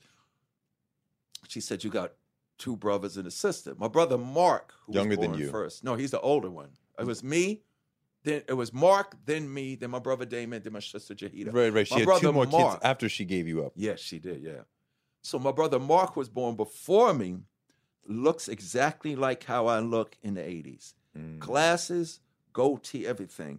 Did they know? No, but this what happened to Mark. Did she Rockbox Did she comes in. watch you? Did she? Yeah. She Check paid it out. I'm going right there right now. You're like, my brother Mark, his whole career from Rockbox all the way up probably till like 1988. Yo, Mark, come here, man. That guy DMC could be your brother. Wow. 85. Mark, come by 80. Said, yeah, I know DMC could be my fucking brother. Stop saying that. Cool. Wow. Kind of find out DMC's really his brother. Is and my it's brother. different than that. He loves comic books and he can draw like me. Wow. I'm DJ Run, I could scratch. I'm DMC, I could draw. He could draw like me. My brother Damon, who was born after me, Mark looks like the DMC, glasses, goatee, 86. My brother Damon looks exactly like me now, exactly the bald head, muscles, and he's a trainer. He loves. And your mom was watching you? Yeah, I'm going to get to that. And then my sister Jahida, who's the youngest of us all, she has all my OCD traits. When I went to rehab and when I went to therapy, I found out that I'm very OCD. I have suppressed emotions. I hate the heat. Like, see, I'm sweating. My sister, I hate this time of year. She has all of that. All of the labels, like if I lay this down like this in my house, I'm trying to live with it. If I laid it down like that in my house, it's got to stay like, if you move that, that kills me. I got to do that. So I'm trying to work through that. So my mother, before I met her in person, I called on the phone and she asked me, she said, what do you do? I'm in the music business. Because what happened, let me tell you what happened. When I did the search for my mother, there's a private eye lady. I call it a private eye for the adopted guy. And she started a private eye agency because when she was younger, she wanted to search, but there was no help. She couldn't find no help because in I think there's like 9 or 10 states where here in America, the birth records is open, so it's easy. But for all other states in America, it's closed, adoptions, whatever. So she got frustrated. She started a private eye agency. So I went to the private eye agency lady. It took her a week to find out, all right, I think your mother lives in Staten Island. She drives a silver Honda Accord, which is scary because she found it. And I think this is her. What do you want to do? Give her a call. So when I finally made contact with her, we was on a phone call. I call her and I say, hello, my name is Daryl, and I have reason to believe that you might be my mother. And she goes, oh, really? She says, when were you born? I go, May 31st, 1964. She says, okay, could be. What do you want to do? And I was like, I want to meet you. She was like, when? I said, can I come right now? She said, no, whoa, hold up. Because it was a shock that she found me. So she said, well, I said, okay, let's meet on Thanksgiving. Because this was the beginning of November. Cool. Traded numbers. A week went by. She called me back. Before we meet, I need to ask you some questions. Are you married? Yeah. You have kids? Yeah. What do you do? I'm in the music business. Oh, really? What kind of music? This is my birth mother on the phone who I'm about to meet. Hip-hop, rap music. Rap music, hip-hop? What's the name of your group? I go, Run DMC. She says, oh, my God, I love that music. It's tricky. I love Run DMC. Like, oh, my God. She says, oh, my son is Run DMC. Like, it just blew my mind. She said, I don't like hip-hop, but I love some Run DMC. That's crazy. God. So what she went through after that phone call, we gonna meet on Thanksgiving. She says, I gotta go tell my children about you because I never told nobody.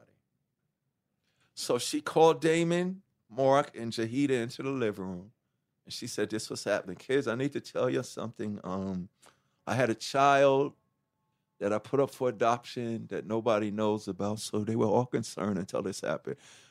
And he's DMC of Run DMC. She said, they go, Ma, you pulling out that April Fool. Don't be, no, kids coming up. Tell you, yeah, right. Like, they didn't believe that, her son. So she said, okay, here's what you do, Ma. When you meet this motherfucker, you make sure you meet him in a Starbucks because there's cycles out here like they didn't know. So, like I said, I met my mother first.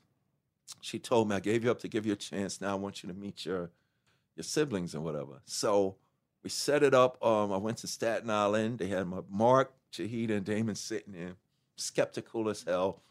When I walked in that room, it was, Mark said, it was like looking at his fucking doppelganger.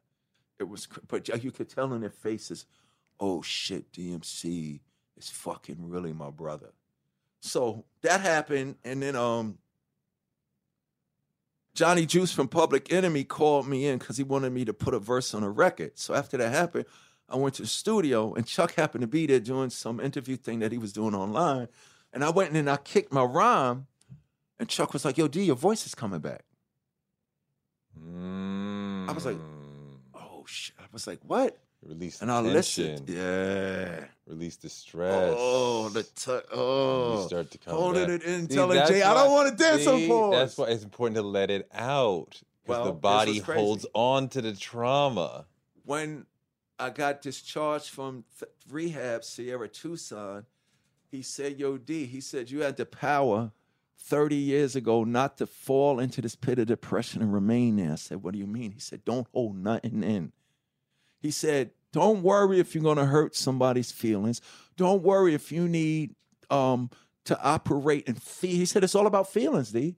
He said, in order for me to feel good about this is what I need. But he said, also, you got to sit there and shut up and understand. You're going to have to understand that.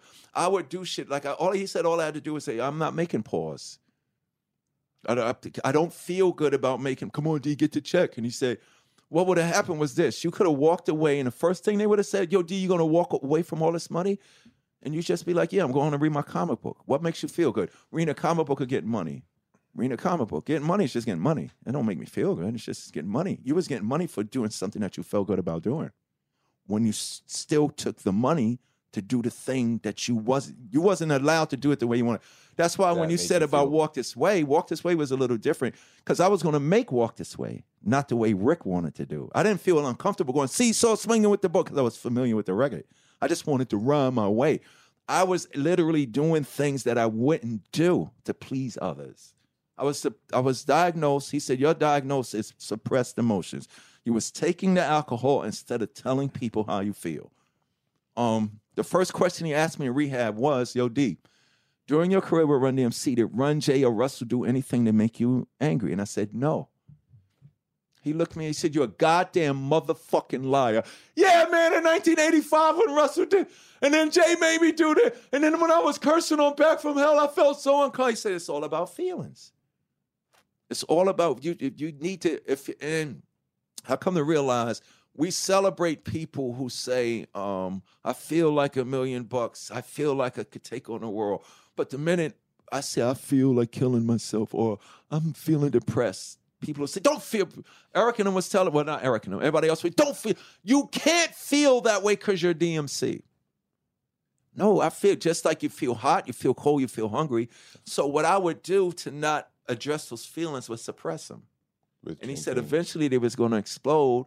And if they don't explode, they're going to manifest themselves physically some form, which was my voice. He said, your voice, Obama said this too, your voice isn't just how you sound. Your voice is who you are. You was letting these motherfuckers define how your sound is supposed to be. Because if you notice, Jay and Run always change styles year to year. Remember that? Run used to be 2 years ago, then he was able to triple it up, then he started rhyming like Q-Tip and all these other guys.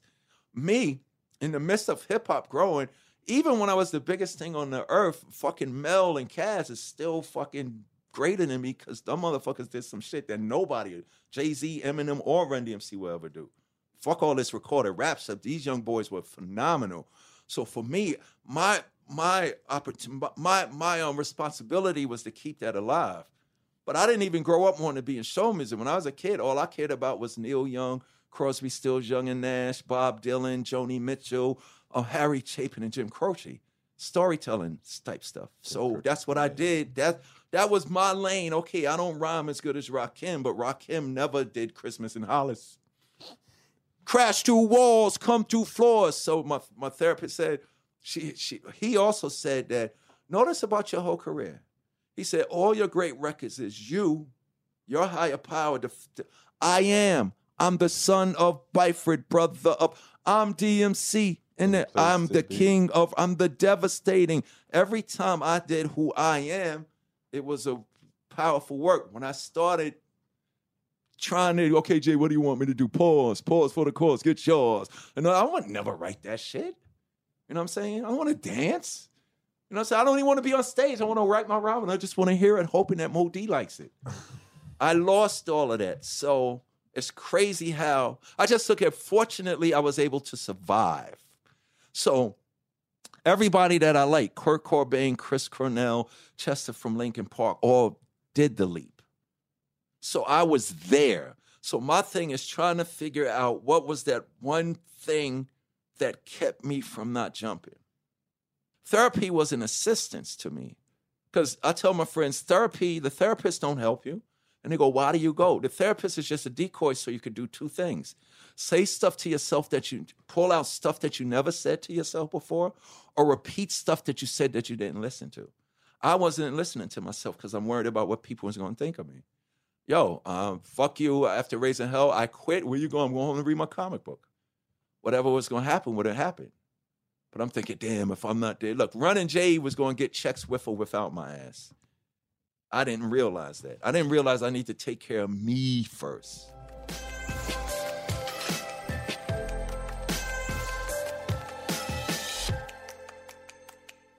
Thanks to DMC for an amazing, epic interview. And thanks to you for listening. Touré Show gives you fuel to power your dreams because you can use your dreams like a rocket ship to blast you into a life you never imagined. You can make your dreams a reality, and this show can help. I'm on Twitter at Touré and on Instagram at Touré Show. Please leave a review on iTunes. It really helps. And tell your friends about the show. Touré Show is written by me, Touré, and produced by Jackie Garofano. Our photographers are Chuck Marcus and Shanta Covington. We're distributed by DCP Entertainment, and we will, no doubt, be back next Wednesday with another amazing person because the man can't shut us down.